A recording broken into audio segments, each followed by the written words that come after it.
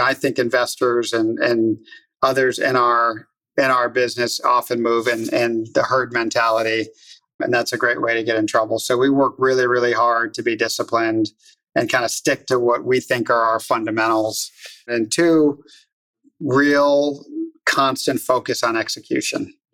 Especially on the development side. It's important on the value add side as well, but it's harder to add value, I think, in value add than it is in ground up. But you really have to be experienced. You have to be very focused on the details. You got to be very focused on timeline.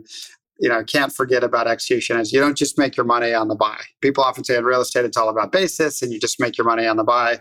Especially with ground up, you have to be able to execute because it's a lot of work and it's hard work. Welcome to the Fort Podcast. I'm Chris Powers, and on this show, I talk to some of the most fascinating minds in business and discuss important topics in the worlds of real estate, entrepreneurship, investing, and more. To learn more, visit thefortpod.com. That's thefortpod.com. I just got done recording with Sean Burton, who is the CEO of Cityview, a vertically integrated real estate investment management and development firm focused on multifamily, primarily throughout the Western United States. They are LA's largest developer. We had a great discussion. We talked about the current state of development. We talked about the current state of banking and capital markets, specifically regional banking. We talked about development deals and how they think about entitling them, anything from an amenity standpoint that matters, technology that matters, and really just what makes a great deal for them.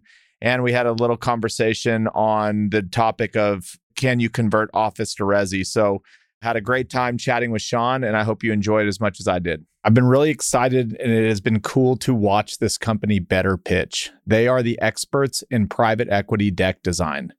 Whether you need a fundraising deck, a corporate overview and track record deck, or investor reporting collateral, they have you covered.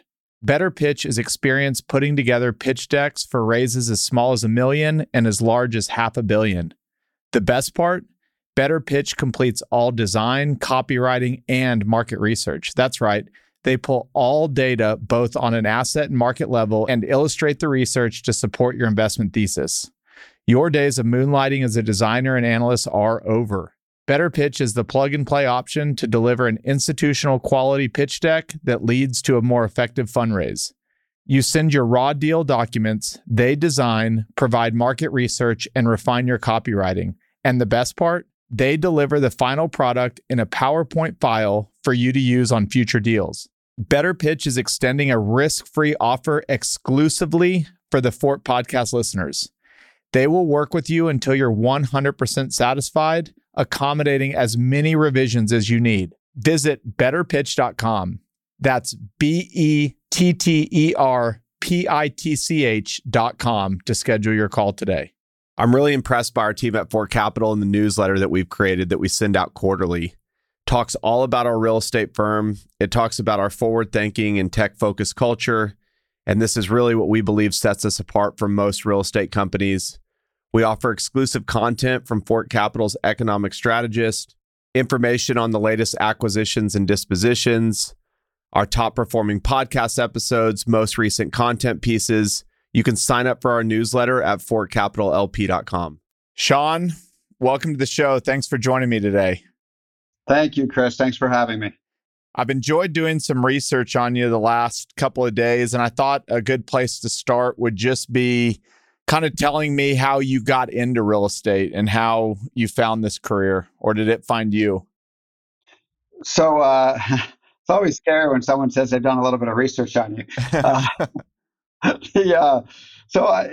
couple of different ways. One, I'd always been interested in cities and the urban environment, and I worked in the political realm, and so that was always a passion of mine.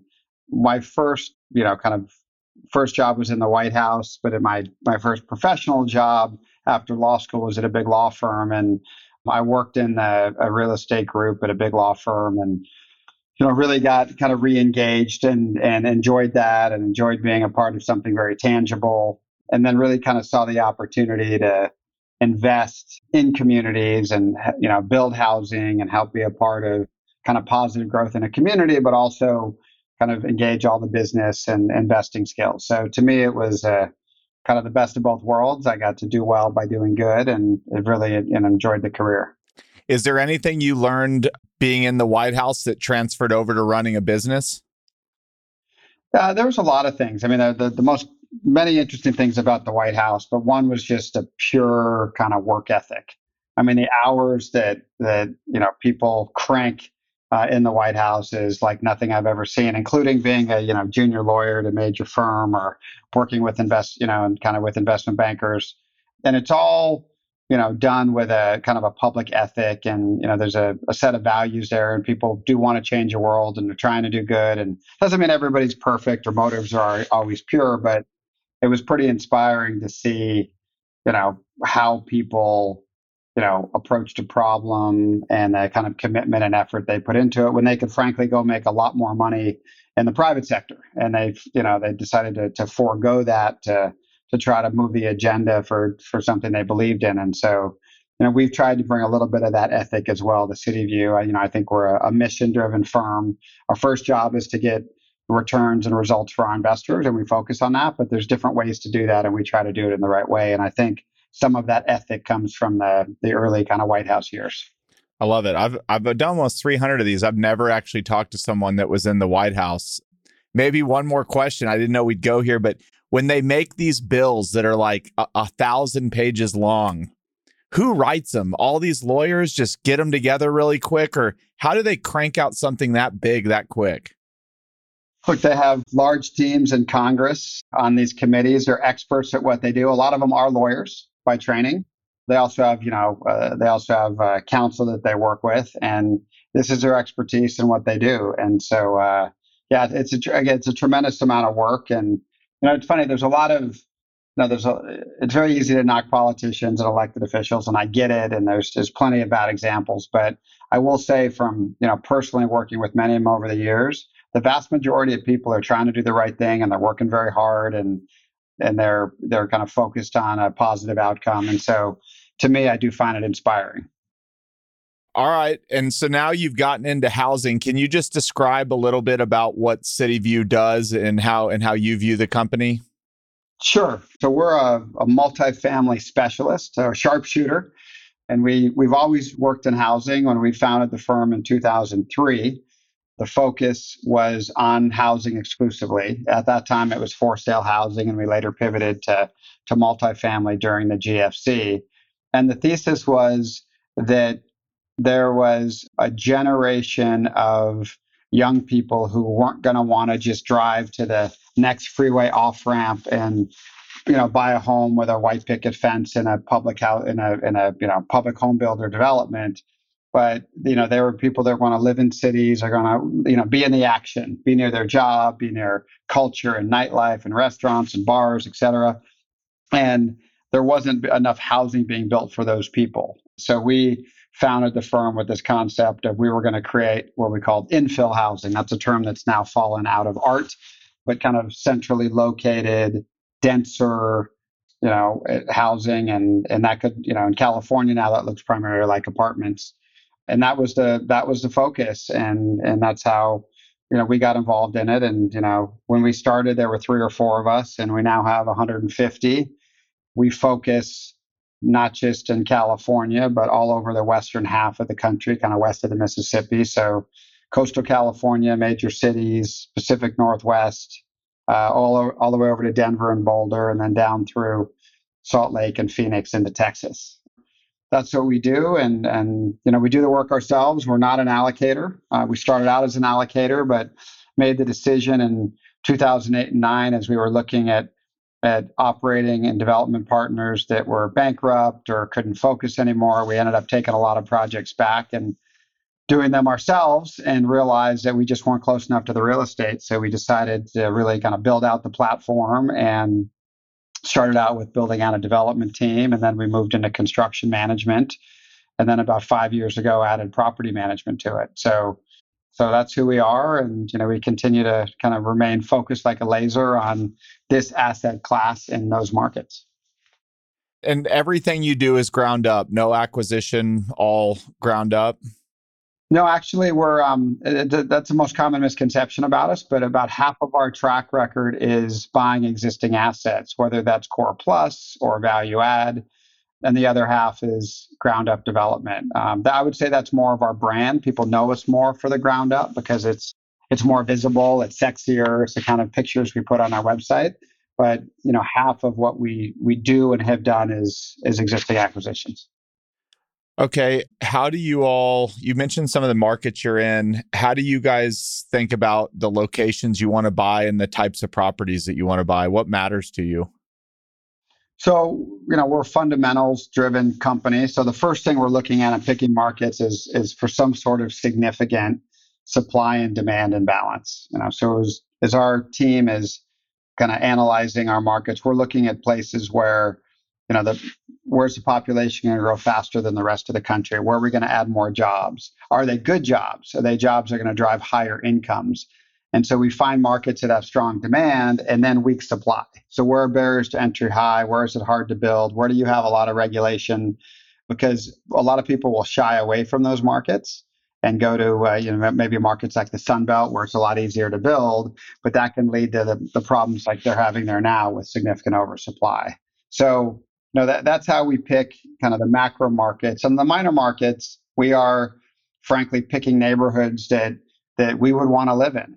Is it close to transit? Is it an up and coming neighborhood? We like to always, as we're running around doing our due diligence on projects, we're looking for the coolest new coffee shop, because often that coffee shop will go into a neighborhood that's transitioning, and maybe land prices aren't as high as they're going to be in a year or 2 years or 5 years. So, we love great micro locations that have some energy to them. It's a place where millennials are going to want to live, and that's how we pick them. And when you're finding a development site, are you typically finding sites that are already entitled and ready to go? Or are you looking at sites that need, like maybe you go under contract and you're going to have to entitle it before closing, or kind of all the above? Yeah, so it's definitely all of the above. One thing we generally don't do is buy a piece of land that's unentitled and then take it through an entitlement process.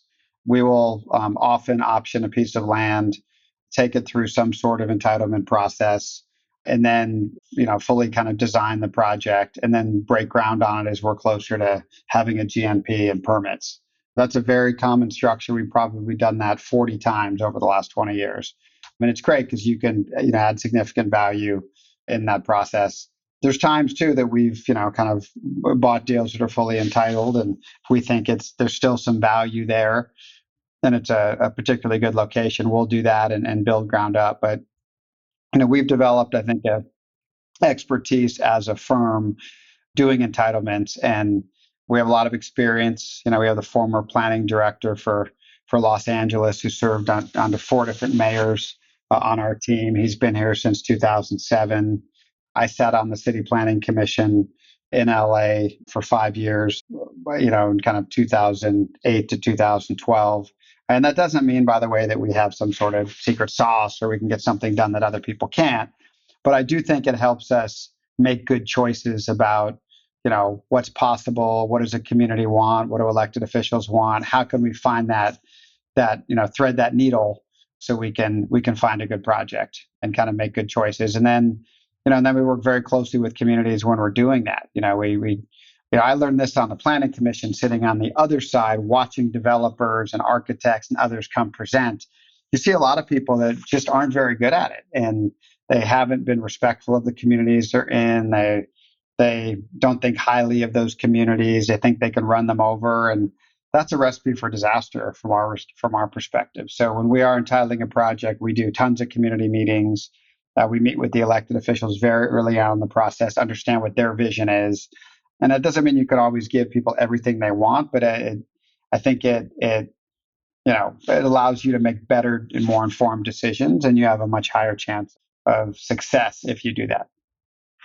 Okay, I want to drill in a little bit more on entitlements. I would start by just saying, from your experience, like if and we buy industrial now at my firm, but we used to develop, and so I'll just make sure we're on the same page when I say, is it fair to say that maybe the length to entitle Maybe since you started in the great financial crisis to where we are today, like maybe what used to take a year or two now takes almost double that. It seems like everybody I talk to around the country, just getting entitlements takes longer. Do you experience that? Well, not significantly because it's always been hard in our markets. So it's always taken kind of 12 to 24 months to get entitlements. I would say that hasn't extended. And part of that is in a lot of our markets, there's at least a recognition that we have a housing crisis and you need to build more. So I would say you even get maybe a little bit more wind at your back in terms of the government wanting to get the entitlements done. Now that being said, communities are very sensitive to traffic and to noise and to other things. So that can slow down a project. And I would say the, community opposition and intensity to housing generally has increased over the last few years. And part of that is, traffic's been getting worse. And part of that probably is social media and the ability to connect and those kinds of things. But I would say it's always been tough in our markets. It's part of what we like because there's not as much supply and we feel like we can really add value. But the community piece is a tricky one. And so from your experience, like in the markets in LA, and that there is a strong desire at the city level to build more housing. There is. It's a major initiative of, we have a new mayor here, Mayor Bass, and she's very committed to housing. She's very committed to homelessness. She's housed 14,000 people in her first 6 months, which is pretty staggering when you think about it. But she understands in her team that the only way we're going to get out of this issue in the long run is not just to buy more hotels and motels, but to actually build housing. And again, not just for the homeless, but affordable housing and workforce and market rate housing. And so there's absolutely a focus and an understanding on that. What we try to do at Cityview and also in our kind of civic endeavors is to help educate elected officials and policymakers about the best way to do that. How do you really supercharge a housing development plan? So we're not just, building a few hundred units here or there, but building the tens of thousands that we need to every year in order to kind of address our housing needs. Yeah, I know you. I read that you co-chair the LA Coalition, which are business leaders across the economy. And I would imagine, homelessness is probably a big topic. Like, do you have opinions on not just in LA, but just in general? How do you tackle this problem? Because you go to a lot of these cities and the cost to develop public housing is still expensive. Like, I don't know what I read on LA, but maybe it's 800 grand a door or something, or something close to that to build. Like, what is the solution to this besides just housing? Is it mental health care? What's the look? I'm not an expert on this, but I will say that it's a multifaceted problem, right? You have housing unaffordability at its core because you just haven't built enough housing, right? So there's more people who want to live in housing than exists. So that's the core issue. Then you have mental health issues, right? And that's gotten worse in COVID because, like here in LA County, right, which handles mental health, the city doesn't handle it, the county handles it. They for years they weren't meeting with people in person because of COVID, right? So you had things get worse and worse and worse on that front. There's also addiction issues that you're dealing with.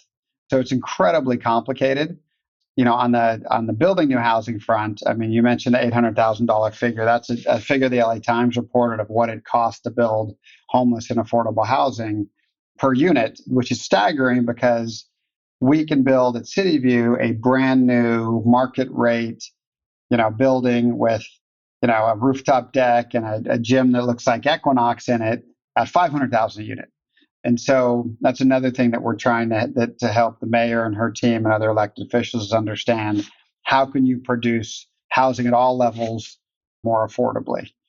So it's a conundrum. And there's no silver bullet. There's no simple solution, but it's something we all have to work on. And something the LA Coalition is focused on is this critical issue. I mean, if you look at surveys as to why businesses leave, right? Something we've been concerned about in LA. I know in Texas, they got a lot of businesses coming there, right? We're always concerned about why they're leaving LA. If you look at the surveys, the number one reason people leave, it's not taxes, it's not regulation. It's because the people who work at those businesses can't afford housing. So it's a critical, not just kind of, issue for humanity, it's a critical issue for economic development in all these cities. How is the LA market doing right now? We keep hearing recession, but I got back from New York City today. Seem like things are moving and hustling up there. Texas seems to be doing the same. My California buddies seem to think things are going good. What's your perspective on it? No, it's the same as yours, Chris. I mean, you can't get a restaurant reservation in LA. It's packed with people. There's traffic because everybody's out and about. The malls are busy. So LA is doing really well, at least on that metric, right? I mean, there's plenty of people who are facing challenges here as well, but on that metric, it's doing well. And like you haven't had significant job losses in LA. You have incredibly diverse economy. It used to be kind of aerospace and entertainment once upon a time. Now you have a ton of manufacturing jobs. You have a lot of tech jobs, content, gaming, healthcare is, I think, the largest kind of provider of jobs. So it's very, very strong on the demand front. Kind of despite what you read in the media about everybody's leaving LA and it's hollowing out. It's really not the experience of those of us who are here. I was in LA. My TCU Horned Frogs played at SoFi Stadium for the national championship. I had a amazing time in LA. It was really cool. Well, what did you think of our new stadium? Oh, it's unbelievable. I mean, it was unbelievable, and it was pouring rain when we left, and so we actually it was adults playing in the rain. We were for a second we tried staying dry, and then we said nope, we're going all in on this rain, and it was like an hour walk back to our bus, and we had a blast. But no, the stadium was incredible. It was world class. Yeah, that's good to hear. Stan Kroenke and Kevin Demoff from the Rams did a great job building that, and it's a treasure. We're big Rams fans here, so we spend a lot of time at that stadium. Do you look for sites all over LA or specific pockets of LA or suburbs, or are you kind of everywhere? Yeah, no, we're looking for specific pockets and suburbs. I'll tell you where we don't build in LA and haven't in 20 years, despite being based here, is in downtown LA. We've never built down there because we don't do high rise. We think that's an asset class that's on the riskier kind of edge of the spectrum when it comes to housing. But we like to build near jobs and transit. So we're in Koreatown, we're in Silver Lake and Echo Park, we're near USC. We're just completing 300 units there and opening that in the next few weeks. We're on the west side. We're in Culver City. We're in West Hollywood. So we're in markets that are vibrant, where, again, we're kind of millennials would want to live. And if we're building new product, it has to be a market where the rents can sustain the cost of new housing, which is not inexpensive. Land's expensive, but so is labor and so are materials. And obviously interest rates have tripled in the last year. So it has to be a market where they can sustain rents to get an adequate return for investors. Do you see any similarities to what's going on today to what you experienced in 08, 09 as you were getting into development, or is it two totally different kind of? It's different and it's the same. I mean, we haven't seen distressed product really start to move yet. It's starting to happen. We track every deal that goes to market and do kind of at least a desktop underwriting on it within our markets, and then deep dive into the ones that make sense. And I would say, Q4 and Q1 was very slow. You didn't see much trade. You've seen a lot more multifamily hit the market, I would say, in the last kind of 6 to 8 weeks. And you're seeing even the ask be at a pretty significant discount to replacement cost. And the bid's probably going to end up being lower. So, that looks similar to the GFC. But the GFC was caused by, wide scale job losses, right? I mean, it was caused by a lot of things in the financial reason. But I think when Barack Obama became president in January of 2009, we were losing 800,000 jobs a month, right? Now, but here we are in this disruption, downturn, whatever you want to call it, and we have a 3.5% employment rate and 9.5 million open jobs. So it feels very different from that perspective. I mean, you said it earlier. Everybody's talking about recession, but everywhere you go, it seems to be pumping. So it's a weird, it's different in that sense. Yeah, people keep saying hard landing, soft landing, but I've actually never heard the definition of what a soft landing would actually be or what a hard landing. I think they're just terms we use, but this one feels kind of soft right now to me. I haven't been through a time. I mean, we think of hard landing as significant job losses. When you see real layoffs and unemployment rate gets up, goes from 3.5% to 6 or 7 or 8%. To us, that's a hard landing. And this is a very funky one, and it's going to be interesting what the Fed does in July. And we're just praying that inflation stays low, because it seems to obviously be really persistent and is driving these higher interest rates, which is really impactful on, at least on the real estate business. Are you seeing anything as relates to building costs? Have they stabilized? Are they coming down or holding firm at where they are? It's interesting. We've seen them stabilize pretty significantly over the last 6 months or so. But we just did an analysis in LA County from the beginning of COVID until the end of last year. Costs were 38% higher, to give you a sense of how much things shot through the roof.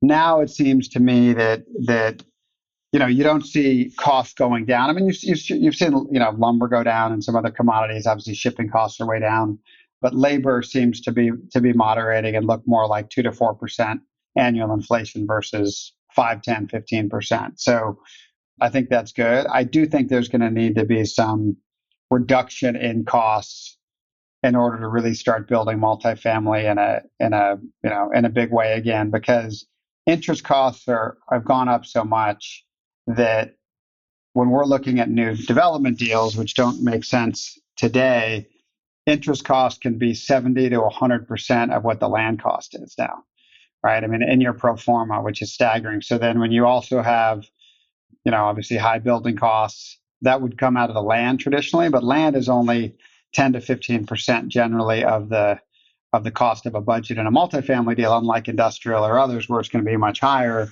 And so because of that, you can't reduce the land enough to make up for that difference. Like, no one's going to give their land away for free. So you're going to have to see some moderation on the cost front and reduction, as well as interest rates to come down, I think, to see kind of a boom in multifamily development again.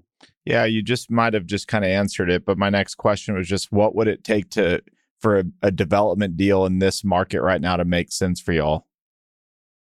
Well, for us, we're always very focused on yield on cost, because that's people can play games with IRR and other metrics, but yield on cost is, if it's numbers that you believe in, is a good metric. And we've expanded our expectations on yield on cost like 100 to 150 basis points of what they were kind of pre summer of last year in urban markets. And you're seeing it, not a lot, but we're breaking ground on a 267 unit deal across from SpaceX here in LA. And, it's the best yield on cost I think I've ever seen in the LA market. And that's on, real costs with a GMP and a loan with real interest rates and real rents. We have, 40 plus buildings here in LA. We know what rents you can get and what neighborhoods for what product type. And so that's encouraging. I'd like to see more of those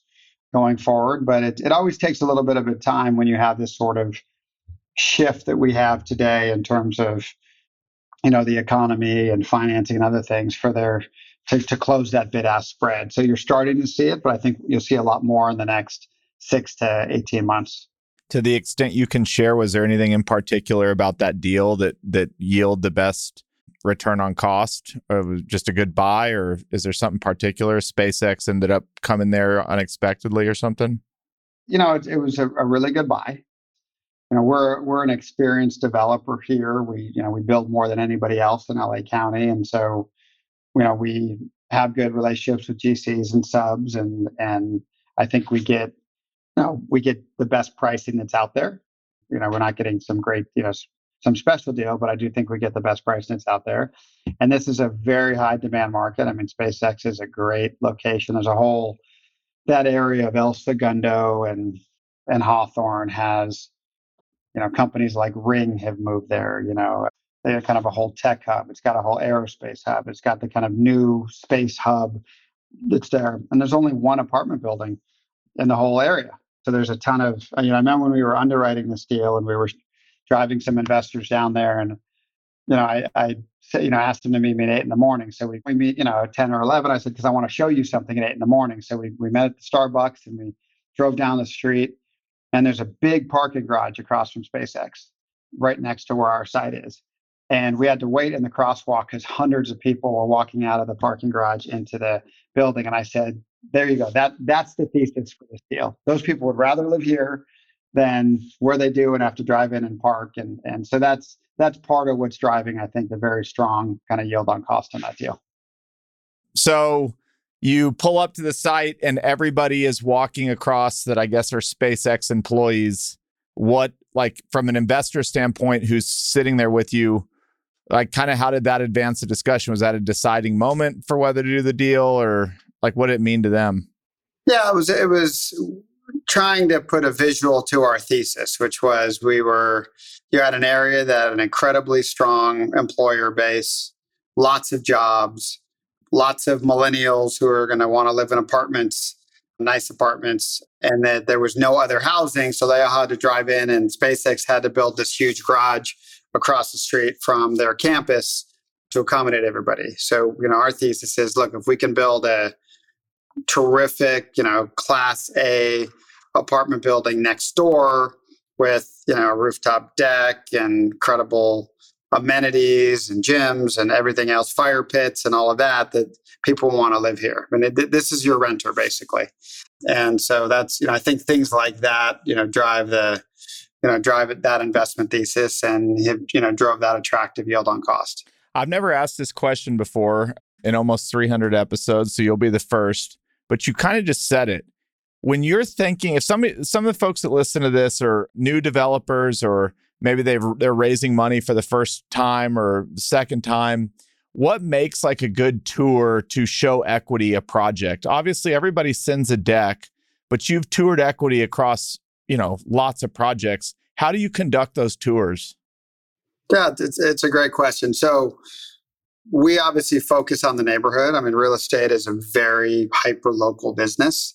And so we usually are, meeting the investors, not at the site, but somewhere nearby. We are then taking them on a tour of the neighborhood. Here's where all the jobs are. Here's where people go to have lunch. Here's where they go to have coffee. Here's where they work out. Here's where they get their dry cleaning done. Give people a sense of who your renter is and how they live.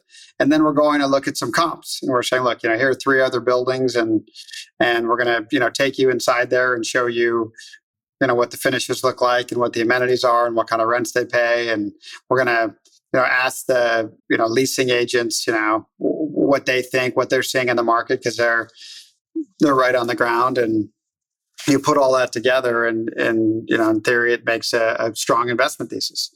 But it really is very neighborhood and community focused. Speaking of neighborhood community focused, and I know the office market in LA maybe hit a little bit harder in other parts of the country. You're a developer. There's a conversation about, is there an office to resi play? Is that even a real thing, or is it something that's on your radar? It's on our radar, and we've looked at a bunch. It's really hard to actually pull off because you need an office building that is of the right size, has the right floor plates. You have to think about things like plumbing.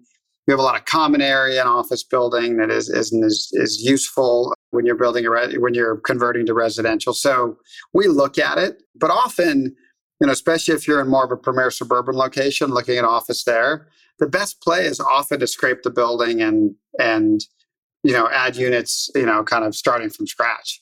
And we look at that as well. But we're going to have to figure out something to do with all of this empty office space. I mean, downtown LA now, they're saying it's 30 to 40%. That's just not sustainable. So we do have to, we have to figure this out kind of as an industry and as a society, but it's very difficult in a lot of cases to convert to convert pure office to resi. Yeah. And even if you can, it's even doing it at scale, it's just kind of a one-off situation. So it's hard to build a predictable strategy around it.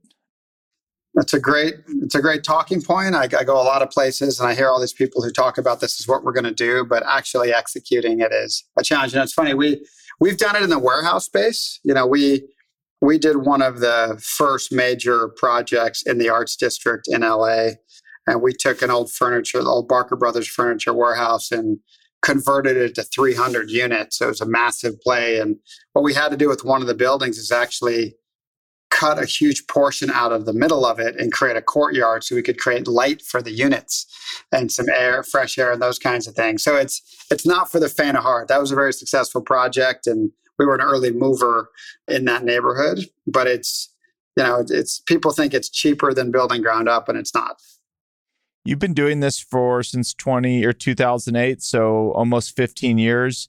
If you had to think of one or two things that you go, man, we've gotten really good at this and wasn't even on our radar in 2008 when we started, what makes a great multifamily developer and operator from your perspective?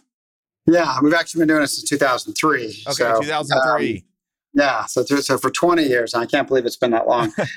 So look, I think it's a couple things. One is you've got to be disciplined, right? It's very easy to get caught up in the hype or what everybody's talking about. And I think investors and others in our business often move in the herd mentality. And that's a great way to get in trouble. So we work really, really hard to be disciplined and kind of stick to what we think are our fundamentals.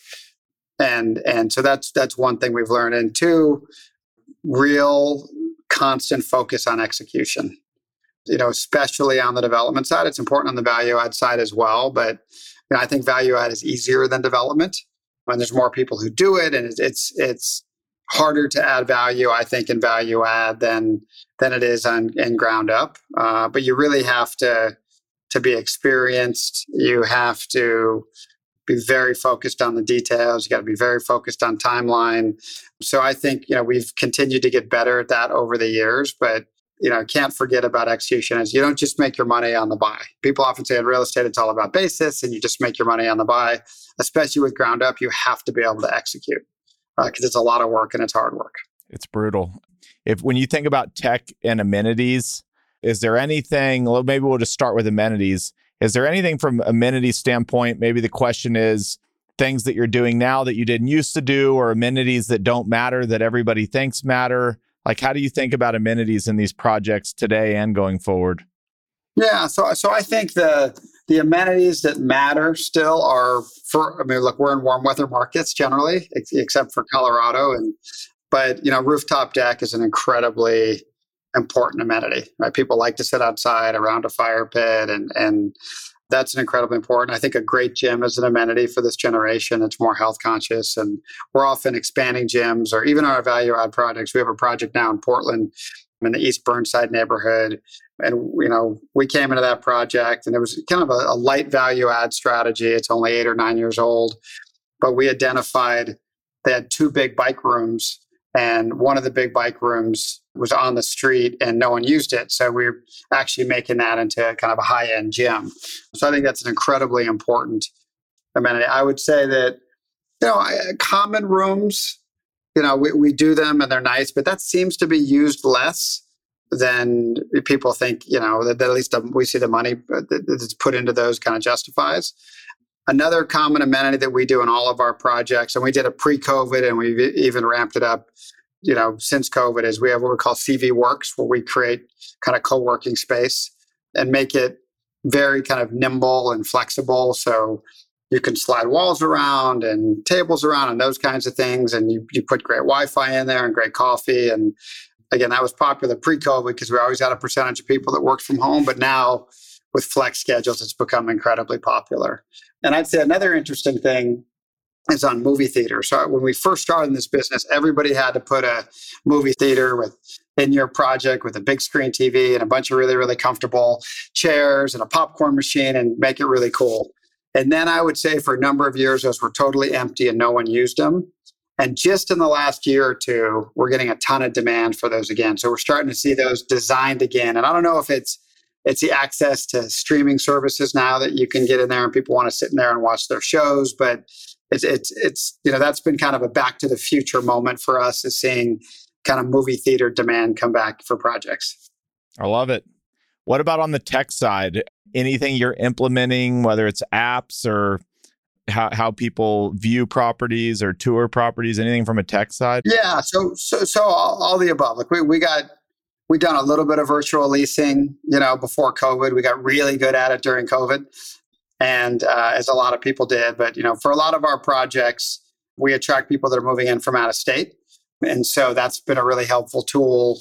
Obviously, smart homes with climate controls and those kinds of things have been a core part of what we've done, but we've continued to ramp up latch and electronic systems for door locks and those kind of things, making your phone your key. And so we're always out.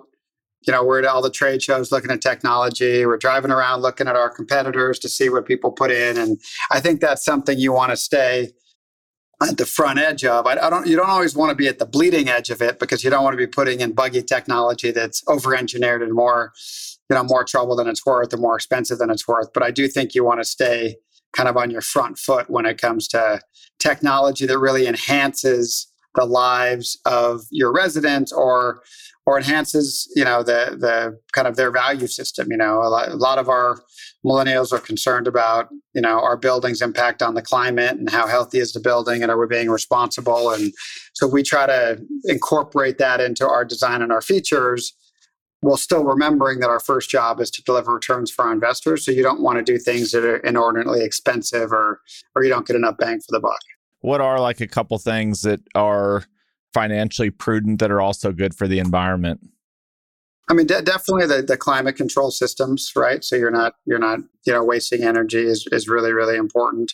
One thing that we do at virtually all of our buildings is we get Fitwel certified, which is a really interesting program that's, whereas LEED is more focused on kind of the investor community and those kinds of things, Fitwel is more focused on the experience of the renter and how are you making the building as healthy as possible for them. And so we go through that, and that has to do with air filtration systems and lighting and kind of a bunch of other health focused amenities. And that's something that we do. And it seems something that seems to resonate with our tenants when they're coming into lease or when they decide whether or not to stay in the building. How are you positioning yourself for the next few years? Open for business, looking for deals? Is there, obviously the market shifted, like you've been in this for 20 years and through multiple cycles. How are you telling your team, and what are you thinking about over the next couple of years? Sure. So it's an interesting time. It's really a tale of two cities. On the operational front, assets are doing really well. We're 95% plus occupied across the portfolio. We're getting solid rent growth. We're getting high retention. Concessions are down in the vast majority of our markets and projects. So the assets are performing operationally, but you have this huge dysfunction and destabilization of the financial markets, right? With interest rates basically tripling. And so what we're focused on is, a lot on asset management, which is, kind of hand-to-hand combat, making sure that the assets we have continue to perform. And then on the kind of acquisition front, we're very much open for business. And although we haven't closed a new deal in a year, which is the longest we've gone even since the GFC, but that's been because, you've had this changing dynamic and it's been hard to get price discovery. And we want to be patient with our capital and with our discretionary capital and our JV capital. So we've been very patient, but we really think there's kind of two best ideas or major opportunities right now from our perspective. One is this ability to buy things at a deep discount to replacement cost. We haven't seen this sort of pricing opportunity really since the GFC. And not everything's trading yet, so it's very early. We're in the early innings, as they would say, of that. But we definitely think it's coming. We track loan expirations and a number of different factors, and there's a lot of operators and others who bought multifamily in the last couple of years with variable rate debt. They only put a 2-year cap on it because that's what was cheapest, and they're underwater now.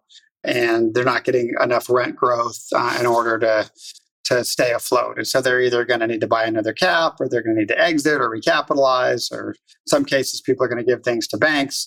And so, we're, kind of poised to take advantage of those opportunities and, find good deals for our investors. So that's one area on the value add front.